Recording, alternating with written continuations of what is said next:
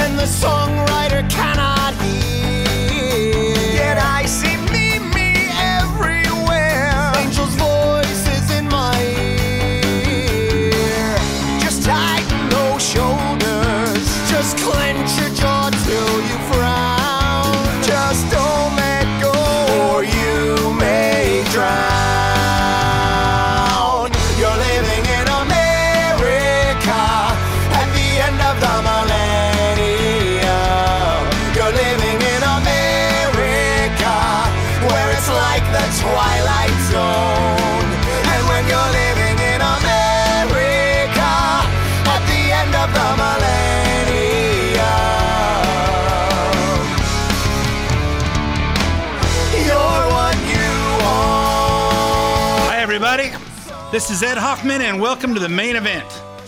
Open up with that scene from the 2002 movie, The Gangs of New York. If you haven't seen it, this is a must-see. It's a true story about the gangs of New York going on in the 1860s when Lincoln was president and the Civil War was going on. And I've watched it a million times. I've seen it. I've used a lot of the scenes on my show over the years, and I watched it the other night, and I never noticed this scene at the very end. I guess I never popped into my head that this is such a great example of what's going on.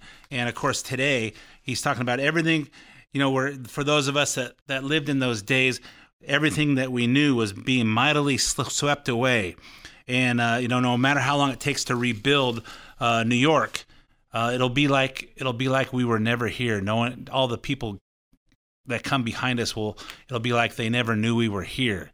And that's kind of what we're seeing going on in America over the last 4, 5, 6 years is the woke crowd. The woke crowd is trying to take down our memorials and take down our statues and wipe out our laws and wipe out everything that was the years and years of time that America was being built. America was being built, and we were learning from our mistakes. We say, hey, we don't want to memorialize anything that happened in the early days because our leaders were slave owners, and that's not right. So we should take those memorials down. But you know what? Our past is how we got here. The great thing about America is that we fought to get rid of slavery. and not just black people fought to get rid of slavery. White people and black people fought to get rid of slavery, and we overcame. We started out with one set of rules, and as we started discovering, hey, this isn't really right. This isn't really right. We stood up and made changes, and it's that's one of the great things about America is that we change. We have the right to change our Constitution. We have the right to change things, but the basic foundation shouldn't be changed. The basic foundation of right and wrong should never be changed. And this is what that scene from the end of Gangs of New York, this is what we're witnessing right now. And that song was You're What You Own from the movie Rent that came out in 2002, based on the play that came out in 1994. And I had never seen it. Don and I, from 2002 till right before COVID, we went to New York City, and we used to go every 12 to 18 months and just go to New York City, and just such a great experience of history there that we'd go and just, hey, we'll book a hotel for 4 nights, and with no plans, just go in there, get plane tickets and a hotel room, and we just screw off and eat fancy steak dinners and eat pizza at the corner places standing up, and buy hot dogs at the stands, and go shopping and go see shows. And when Rent was one of the popular shows out there, we never went because people said it's just about a bunch of gay people in New York. And, I really don't want to go see a show that's just about a bunch of gay people. But if you've read my book, I make a comment about, The Devil Wears Prada isn't about fashion, it's about business. It just happens to be set in the fashion industry.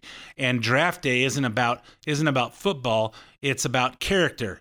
And it's just happened to be set during the football draft. And this movie, that play, is not about gay people. It just happens to be set in a group of friends that happen to have a whole bunch of them were gay. It's about the rent's too high. It's about what we experience every day, that having to pay our bills. It's a problem having to pay your bills when your rent's too high. It's hard to pay your bills when you got kids to feed and the price of gas is $7 a gallon. And and I woke up in the middle of the night, and Dawn and I sleep with the TV on. We will start watching a movie, then we fall asleep, and it just goes on all night. And we wake up, and of course, if the TV goes off, it gets too quiet in there, and we go, "Hey, what happened? How'd the TV go off?" So I wake up in the middle of the night. I don't know what movie's playing, and this song came on, and I start listening to it. I go, "Wow, that's a good song." And I rolled it back to see what they're talking about and see what movie it is. And I watched it this past week. So, hey, I want to know. I thought about using this song last week, and I go, I want to watch the movie and see what the context is. And they're talking about You're What You Own. That's how America works, folks. When you're living in America at the end of the millennia, the whole movie takes place from Christmas Eve 1989 to Christmas Eve 1990, and they're talking about paying the rent. It's hard to pay the rent. It's hard to pay the bills. It's hard to keep your heat on, and that's not unique to gay people, and it's not unique to 1990. That's all the time. And hey, you're what you own. In other words, you rent, so you're captive to your landlord.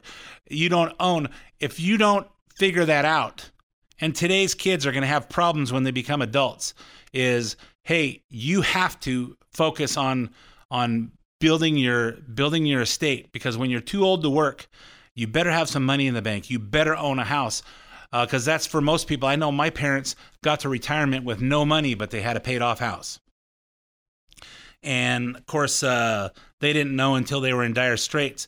My dad being an accountant, thought he knew everything, and I wasn't going to tell him something that was smarter than what he knew, because I suggested doing a reverse mortgage when they first came out.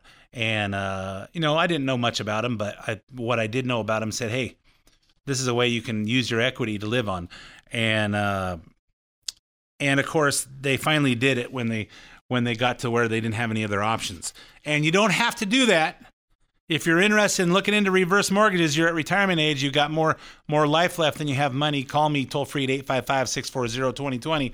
855-640-2020, help you out with a reverse mortgage. If you don't want a reverse mortgage, but you want some other kind of mortgage, and you want to talk to someone who thinks like you, call me 855-640-2020. And next week I'll tell you how to get to my web page when they finally clear my license at the NMLS for my California license. Although they're clearing all the rest of my licenses, but California, apparently my previous employer didn't clear my DRE license with California, even though I renewed it, but they didn't clear it with NMLS.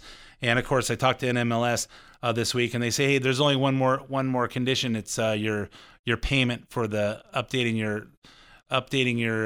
your license, which I paid on Monday, came out of my bank on Monday, but they still can't see it on Friday. I don't know how all this stuff works, but it just doesn't seem like the government agencies have the best of technology. Hey, so I'll give you all the new information on my new company I'm at. I'll give it to you first of next week, and they said I should be cleared on Monday, and how you can get in touch with me. But for now, email me to ed@edhoffman.net or call me at 855-640-2020 if you need some help. If you want to hear any part of this, you can also go to edhoffman.net, go to the contact page, or you can, while you're there, if you want to hear something repeated, or if you missed the show, you can get the show on the podcast page. You can also get the show on podcast on SoundCloud or iTunes, where you can subscribe for free, have it automatically download to your device you listen to podcasts on. Once a week, I record on Friday mornings, and it uploads on Friday afternoons, and it will download to your phone or your computer sometime shortly thereafter. So, and if you have comments on the show, send me an email to ed@edhoffman.net. So let's talk about what's going on in this country this week. So, hey, just Friday morning, I'm recording on Friday morning. We just heard that apparently Nancy Pelosi's husband, Paul Pelosi, was attacked in his house. They broke into his house about 2 a.m. Friday morning and attacked him with a hammer. And he's in the hospital with some kind of a skull fracture. And you know what? I just think of this. Who do you think did it? Has anybody asked his wife? She's the one I hope did it. Yeah, has anybody asked his wife? Maybe Nancy did it. Maybe Nancy's still mad about, who was in his car when he got his DUI a few months ago. Maybe. But apparently this guy was looking for Nancy, and after he attacked Paul, he said, "Where's Nancy? Where's Nancy?" Another reason why I wonder, why is Nancy still serving? She's just ticking off everybody in America. And now I'm surprised nobody's done this before, but now they're getting to where they just want to attack her and kill her. This guy they caught is being charged with attempted murder and a bunch of other stuff, but we'll hear more on that, I'm sure, over the next few days. So let's talk about the midterm elections are 10 days away now, and there's lots to talk about on the national stage, especially when it comes to the possibility of Republicans taking back power. Remember, we started out the year predicting a red wave, but by the summer, things were looking a lot better for the Democrats, thanks to their obsession over the Supreme Court's decision over Roe versus Wade. And as we talked about last week, they put a lot of stock in that they're spending so much money pushing the abortion thing, thinking that's going to get people to vote for Democrats just because the conservatives don't want abortion to be legal. Of course, as I pointed out last week, apparently people are more concerned about whether they can eat or not, whether they can put gas in their car to get to work. After Labor Day, when it became clear there was no relief in sight for inflation, Republicans gained back their ground in the polls. Now, a New York Times piece on Tuesday says we can expect anything on election night from the article. It would say it would be easy for Republicans to squeak out a win in Pennsylvania, Arizona, or Georgia and take the Senate. But it would also be easy for the Republicans to make large gains in the House, a lot easier than people think. There are alarming polls for the House Democrats in places like Rhode Island's 2nd District and Oregon's 6th, where Republicans seem to be competitive or ahead. This kind of warning sign rarely happens in isolation. In fact, there's additional evidence for Democratic softness in the polling in New York, Washington, and Oregon. Further proof that 2020 was an anomaly, or that there was something wrong in the election because we had Republicans winning down all the ballots in the swing states. So for Senate, for House, for all the other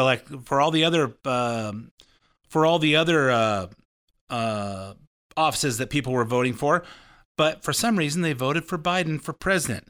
And I have to think of a response to that. BS. There's no way that happened. All eyes are on Pennsylvania, where Democrat Lieutenant Governor John Fetterman is facing off against Republican and TV doctor Mehmet Oz. And if you've seen the polls, you see a few polls where they're neck and neck, that Oz is like 0.3 of a point behind him. And there's some other polls that we saw in the last few days that show that Oz is ahead by as many as 3%. When their one and only debate happened Tuesday night, it was clear that the stroke Fetterman suffered in May has had lingering effects on his cognitive abilities. For the past few weeks, Democrats have been condemning anyone who said Fetterman's health made him unfit to serve. But the truth came out on the debate of Tuesday night, and it was hard to ignore. Let's also talk about the elephant in the room. I had a stroke. He's never let me forget that. Young students, to give them a break. I believe that supporting. I didn't hear you say you would release your full medical records. No. Again, my Dr. L believes that I'm fit to be serving, and that's what I believe is where I'm standing.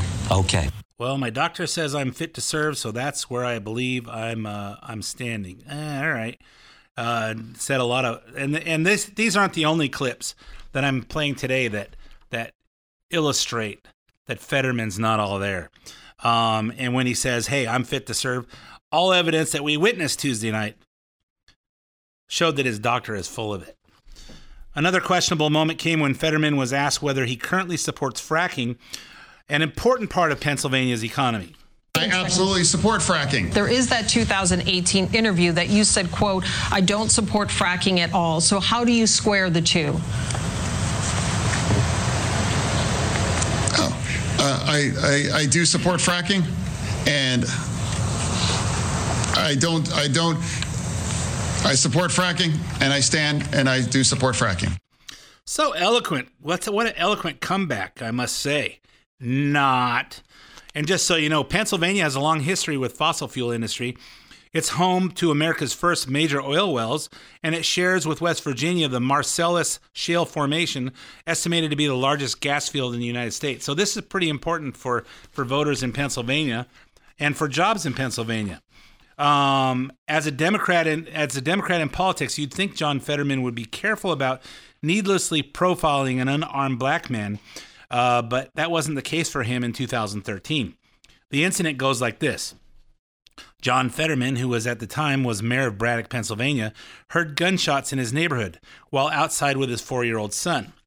After putting his son inside the house, Fetterman jumped in his truck and chased down Christopher Mieres, a young black man he saw jogging on the street. And of course, he profiled him, and once Fetterman caught up to Mieres in his truck, he got out and held Mieres at gunpoint, pointing his 20-gauge shotgun at Mieres' chest, until police arrived and they found no gun on Mieres.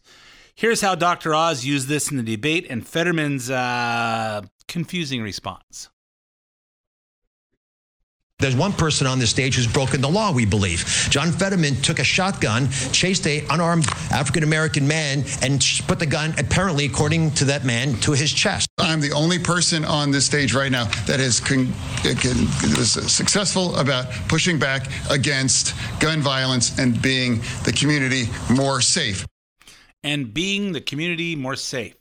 So I think what he was trying to say, he's the only person who's pushed back on gun violence and making the community more safe. I think that if I was an interpreter, that's how I would explain it to the people on the other side, is what I would guess he's trying to say.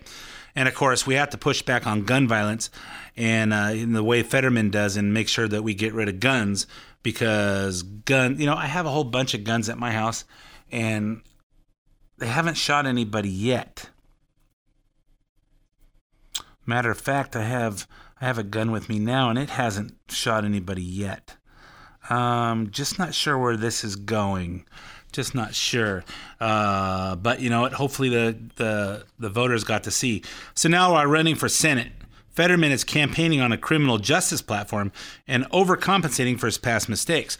Most notably, he's been going around comparing murderers on death row to Morgan Freeman, and not only Morgan Freeman, but to your grandparents. For skeptics or those that aren't familiar with the state of affairs in Pennsylvania, I reference a cultural touchstone that most have seen, the Shawshank Redemption. And I say, who thinks Morgan Freeman should have died in prison? You know, and no one says, yeah, they should have. Then I'm like, that's what this looks like in Pennsylvania. Some people in the public think that you're talking about a whole bunch of Hannibal Lecters in prison, and they're not. They're like your grandfather. They're like your grandmother. Yeah, I don't know where that comparison goes on. My grandmother and my grandfather never went to jail because they never were committing crimes. And, of course, they were victims of crime, but they were never committing crime, so I don't really see it like that. And, you know, it's a bunch of people like my grandmother and my grandfather in jail. I don't think so. And as I've said before, I think we should put people in jail and make them pay cash bail if they're even available for bail at all. And if our jails get too crowded, we'll build more and create more construction jobs and keep our law-abiding citizens safe. Because I don't really think there's redemption in jail. I mean, I know God redeems for us sinners, but I don't think most of what I see is people go to jail and they come out, and more times than not, they go back to being criminals again. So if that's the case, leave them in there. Leave them in there for a long time. Let's talk about our own state now. Gavin Newsom will end up winning the governor's race probably yet again. But there's always hope that Brian Daly, who's the Republican opponent against Gavin Newsom, we have hope for him. But Brian Daly performed well on Sunday in the only California gubernatorial debate of the election. If you didn't know it was going on, then you didn't see it. I had to go on the internet, and I actually didn't even know it was going on. And I saw somebody say, "Hey, I'm going to Ken Calvert's office to watch it streaming." And I go, "Oh, I don't have to go to Ken Calvert's office. I'll pull it up on the computer." And I watched it. And of course, it was on the internet, but it was on TV at the public access channel in San Francisco, or you could see it on YouTube. It played on the public access channel in San Francisco, but not anywhere else. Apparently the governor only is important if you live in San Francisco. Not in Southern California, doesn't make a difference. And of course, the polling to date shows likely voters in the polls, 53% are going to vote for Newsom, 32% for Daly. Then there's undecided and others that take up another 15%.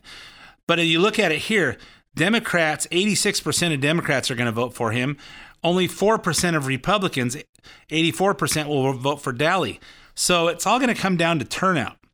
So if you guys are skeptical about our electoral system, as you should be, and you're thinking about not voting because you don't think your vote counts, your vote really counts this time. So make sure and go out there and vote, and make sure. Here's how I voted, and I posted my ballot on Facebook, and I voted no on all the propositions because I don't care about gambling. I don't care about the Indian tribes because I don't care about the Indian tribes. I don't think they're doing their people any good by just paying them $15,000, $20,000, $25,000 a month for doing nothing, because I don't really think that teaches them anything about having to be, hey, it creates self-reliance. No, it doesn't. It creates reliance on the tribe and the gambling people. I don't care about smoking weed, and I don't care about any of the other stuff, and I don't care about giving the teachers unions more money to just waste saying they're going to do something good for our kids, because there's no evidence it ever happens. So anyway, I'm running out of time for this half of the main event, so I'm going to stop here, and we're going to have a break of 5 minutes, traffic, weather, sports, and commercials. And stay tuned. I'm going to talk more about the gubernatorial debate, and I'm going to talk more about what's going on with everything going on in this country. Don't go away. You shake my nerves and you rattle my brain. Too much of love drives a man insane. You broke my will, but what a thrill. goodness gracious, great balls of fire. I let you love what I thought it was mine. You came along and moved me, honey. I changed my mind. It's just great balls of fire.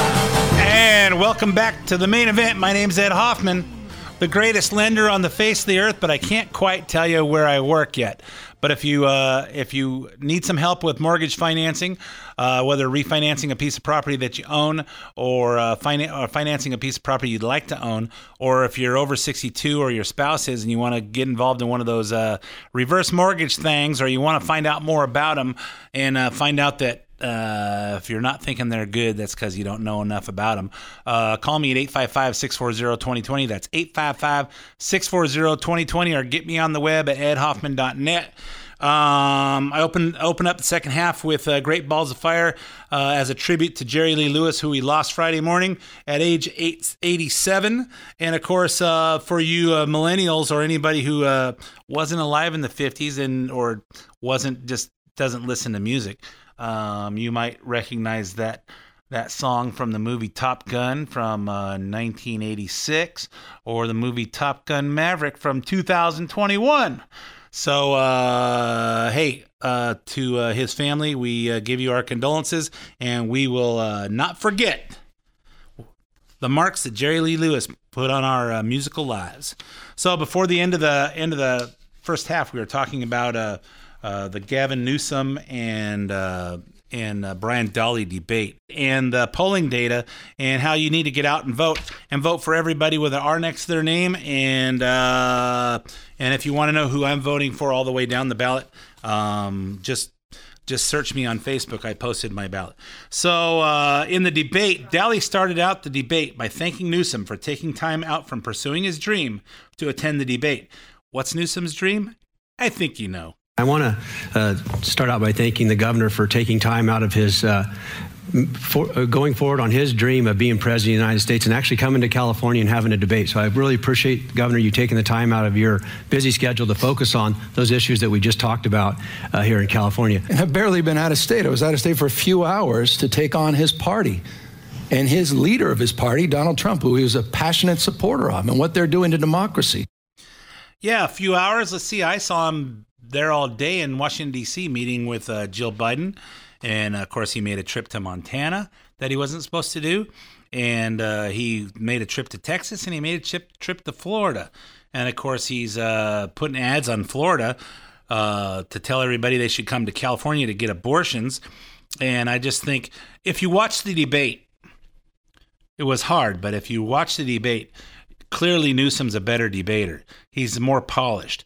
Brian Dahle seemed a little bit out of his element, but he stood up to him, and he was actually good because he was saying the things that we were thinking most of the time.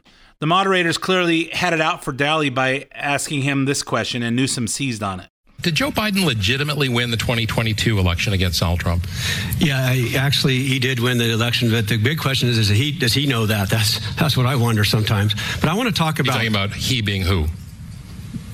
Joe Biden. What do you mean by that? Well, yes, I agree that he won the election, but I wonder sometimes if he actually realizes that he's president of the United States. Of course he recognizes, and that's you're insulting the president of the United States. Of course he understands he's president of the United States. Yeah, what I don't understand here, what I don't understand is why politicians are so cowardly. They won't say what they mean, and when they say what they mean, they won't back it up when someone calls them on it. We all know that Joe Biden wasn't really elected. We know that.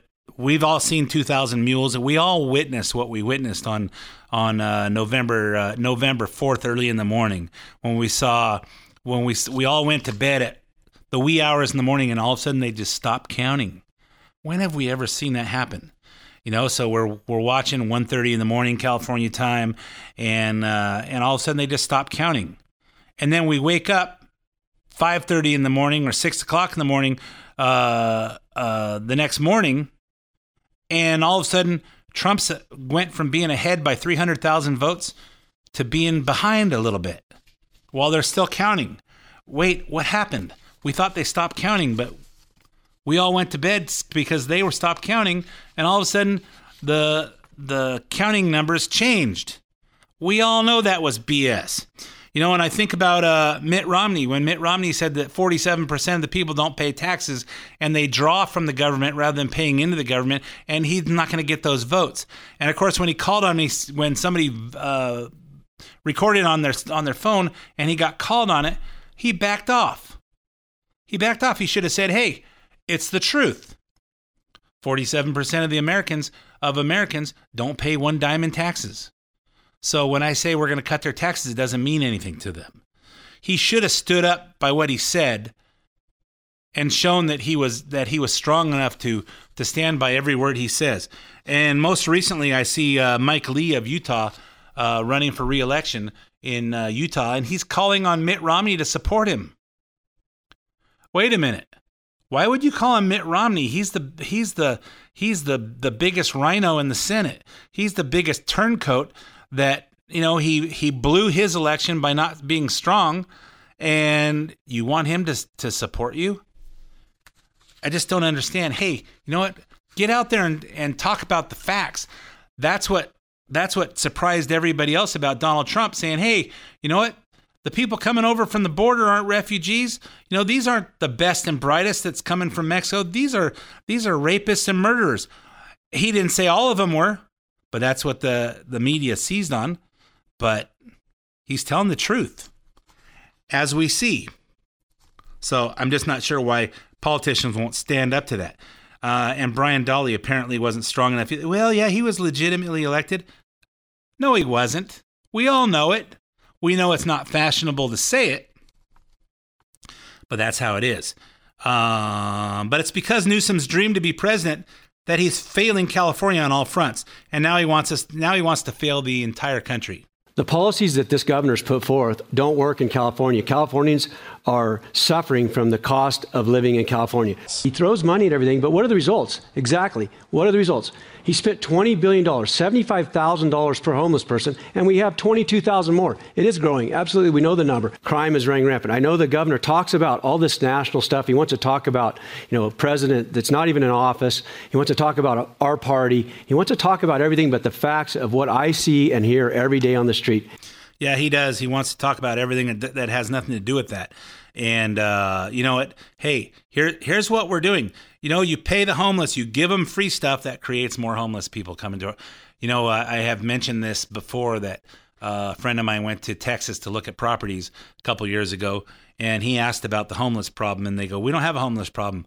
When instead of giving them $5 here and $5 there, we all get together and give them a $92 one-way bus ticket to California and say, "Hey, I got a bus ticket here for you to go to California. Everything's free there." And they get on the bus and they come here. So what is the object of making sure that the illegal aliens and the homeless people have free places to stay and free health care and free everything else? It just makes it worse. Kind of like when you just bail your kids out of problems, they don't ever learn. They don't ever learn to solve their own problems. Another area where Newsom has failed us is education. California has some of the lowest test scores in the nation, and they plummeted even more during COVID. But don't worry, universal pre-K will solve everything.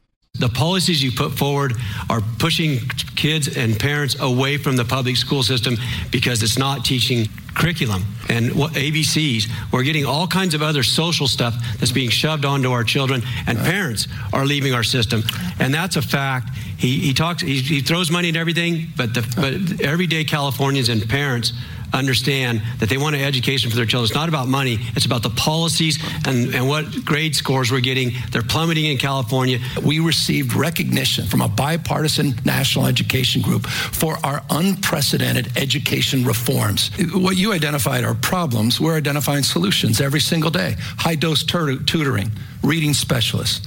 In high-poverty schools, providing more staff, changing staff ratios, community schools, the investments we're making after school and summer school that we know work, preschool, to allow people the opportunity to have that early start in life. And we know these policies work. But yet, so why are the test scores so low? We just made these investments the last few years. I can't make up for the 10 years you've been in the legislature, but I can talk about my record in the last 3.5, 4 years as governor of California. Yeah, we know these policies work. With what evidence? You know what? Throwing money at a problem to relieve parents from having to do their job and parent their kids solves a problem for the parents, but it fails our kids. And remember, our kids will be the only ones left in this country in the years to come. We can't fail these kids. We have to make sure they get an education. And of course, hey, look at what our graduation numbers are. Hey, you know what? You're graduating people with no evidence that they have any intelligence.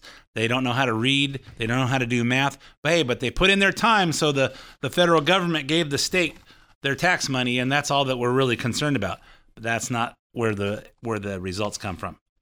So next, Democrats keep telling us that the inflation that's crushing Americans is beyond the government's control. To reiterate, the Speaker of the House rolled out this new word of the week. It's not inflation, it's the cost of living. And the fact is that when I hear people talk about inflation, as I heard him there, we have to change that subject. The fight is not about inflation, it's about the cost of living. Can you say idiot? I'm sure you can. Cost of living goes up because of inflation. Inflation went up because the cost of oil. Cost of oil went up because we got rid of all the oil production. So supply and demand. It's funny how that thing does. And so this is what we get.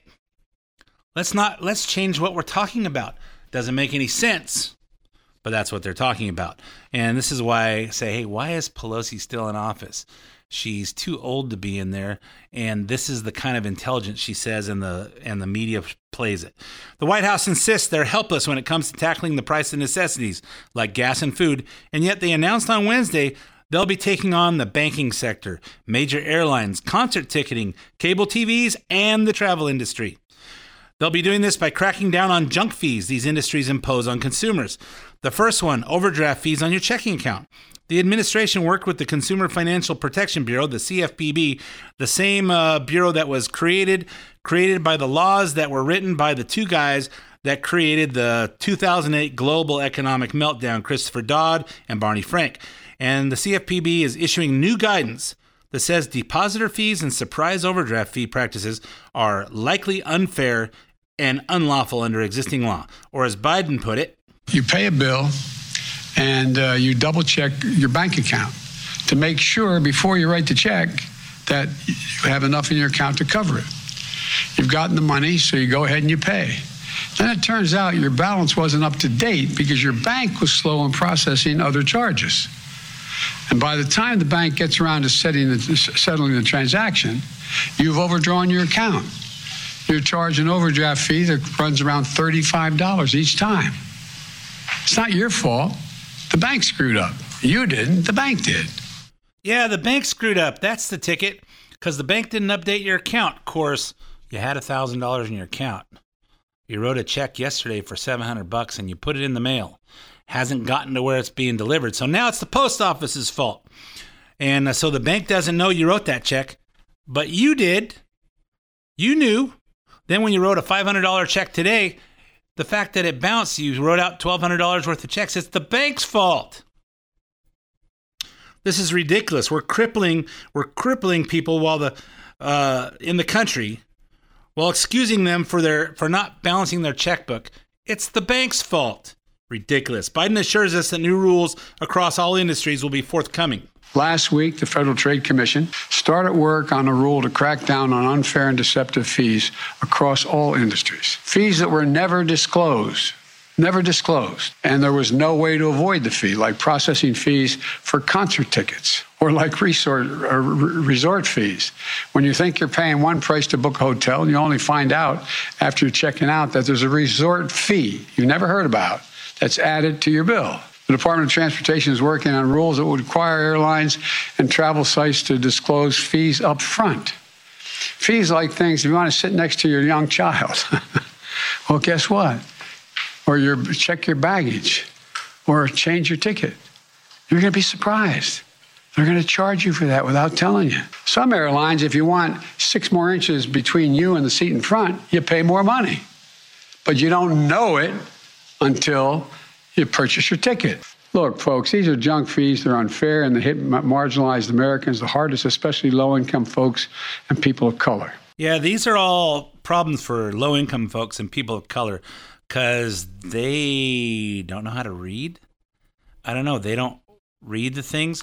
You know, at a concert tickets, you know, you don't know there's a processing fee. You go online, I buy my concert tickets usually at the last minute, and I get them on StubHub or Vivid Seats, so I can pick my seats where I want to, and I know I pay extra for that.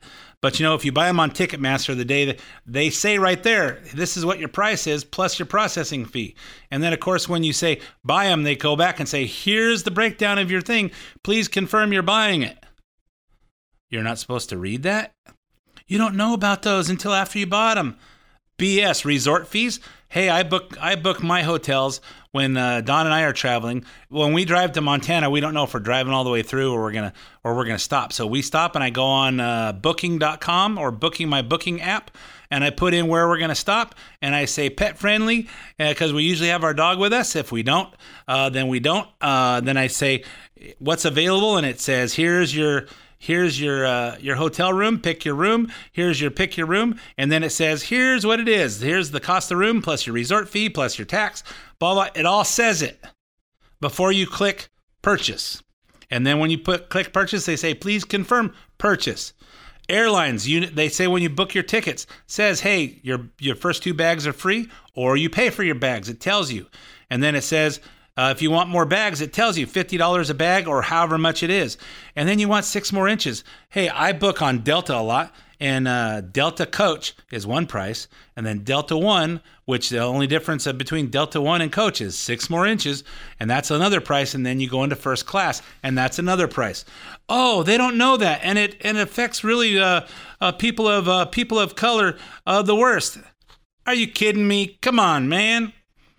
And this is all part of helping his party in the final days before the midterms, of course, because as we've been talking about it here, the Democrats have only recently figured out that abortion is not their top concern.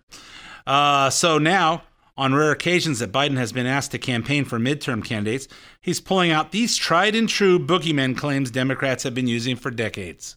We, the Democrats, are the ones that are fiscally responsible. Let's get that straight now. Republicans are fiscally reckless, pushing tax cuts for the very wealthy that aren't paid for, and exploiting a deficit that is making inflation worse. Republicans are determined to hold the economy hostage, either given to their demands on Social Security and Medicare, which millions of Americans rely on and earned and paid for, or Republicans are going to crash the economy.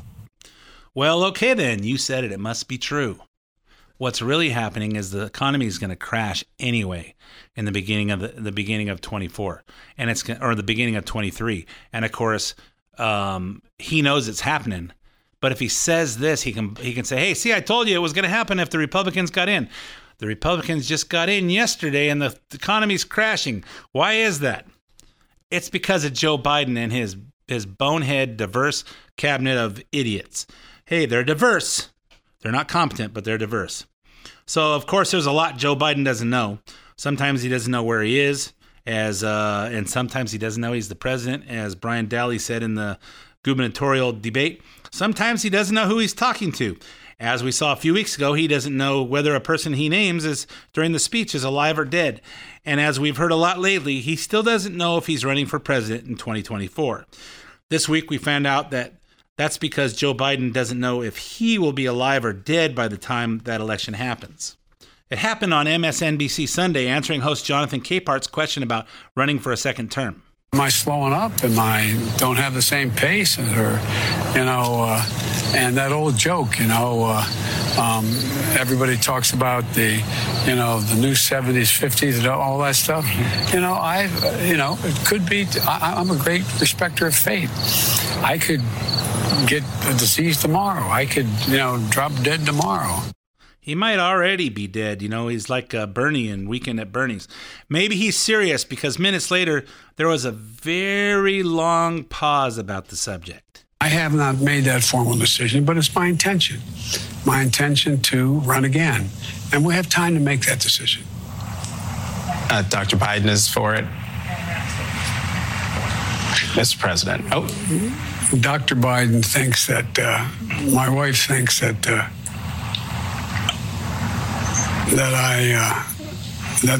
we're doing something very important. Yeah, maybe he paused and looked confused, and half asleep because Jill Biden doesn't really seem to be a doctor, so he didn't recognize that. People call her Dr. Jill as a term of endearment, like people used to call me when I had office. People walk in my office and say, "Hey, Lone God, I have a question." I'd say, "Shoot, ask." And I'm really not a god. Lone God was a term of endearment because I'm just that good at loans. So anyway, little does Biden know the only reason anyone wants him to stay in office is they're more afraid of the alternative. Here's another example of the idiocy that comes out of our moron vice president, Kamala Harris. So here's the thing. Who doesn't love a yellow school bus, right? Can you raise your hand if you love a yellow school bus, right? Just, there's something about and most of us, many of us went to school on the yellow school bus, right? And it's part of our experience growing up. It's part of, a nostalgia and a memory of the excitement and joy of going to school, to be with your favorite teacher, to be with your best friends, and to learn. The school bus takes us there. Yeah, the school bus takes us there. We all have fond memories of that yellow school bus. Mama said not to be taking rides from strangers. This is a bus to school. I'm Forrest Gump. I'm Dorothy Harris. Well, now we ain't strangers anymore. It's taken.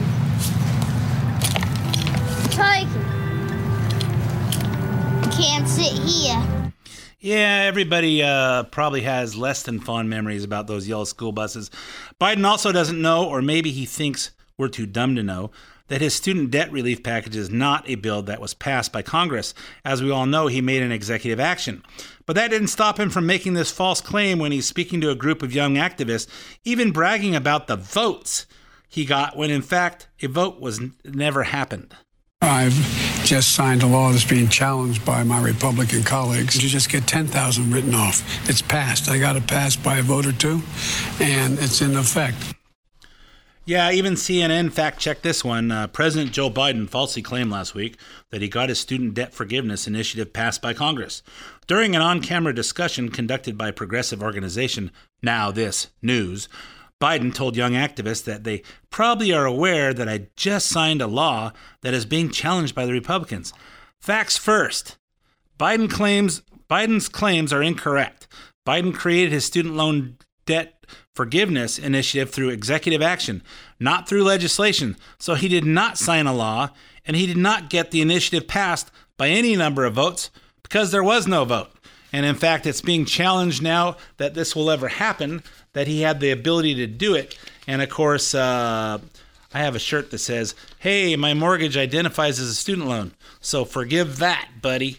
And of course, I got another one that says, "I want reparations from everyone who voted Democrat because of the effect it has on our lives." So folks, Election Day is a week from Tuesday. If you haven't voted yet, get out your ballot, fill it out. If you're not sure who these people are, vote for everybody who has an R next to their name. Don't vote for anybody that has a D next to their name. Search me on Facebook and look at my ballot. Vote no on all the propositions, and let's have a huge turnout for this. If the Democrats figure a way to steal this election, it's not going to matter whether we didn't vote or we did vote. But if we have a chance, we'll have to vote.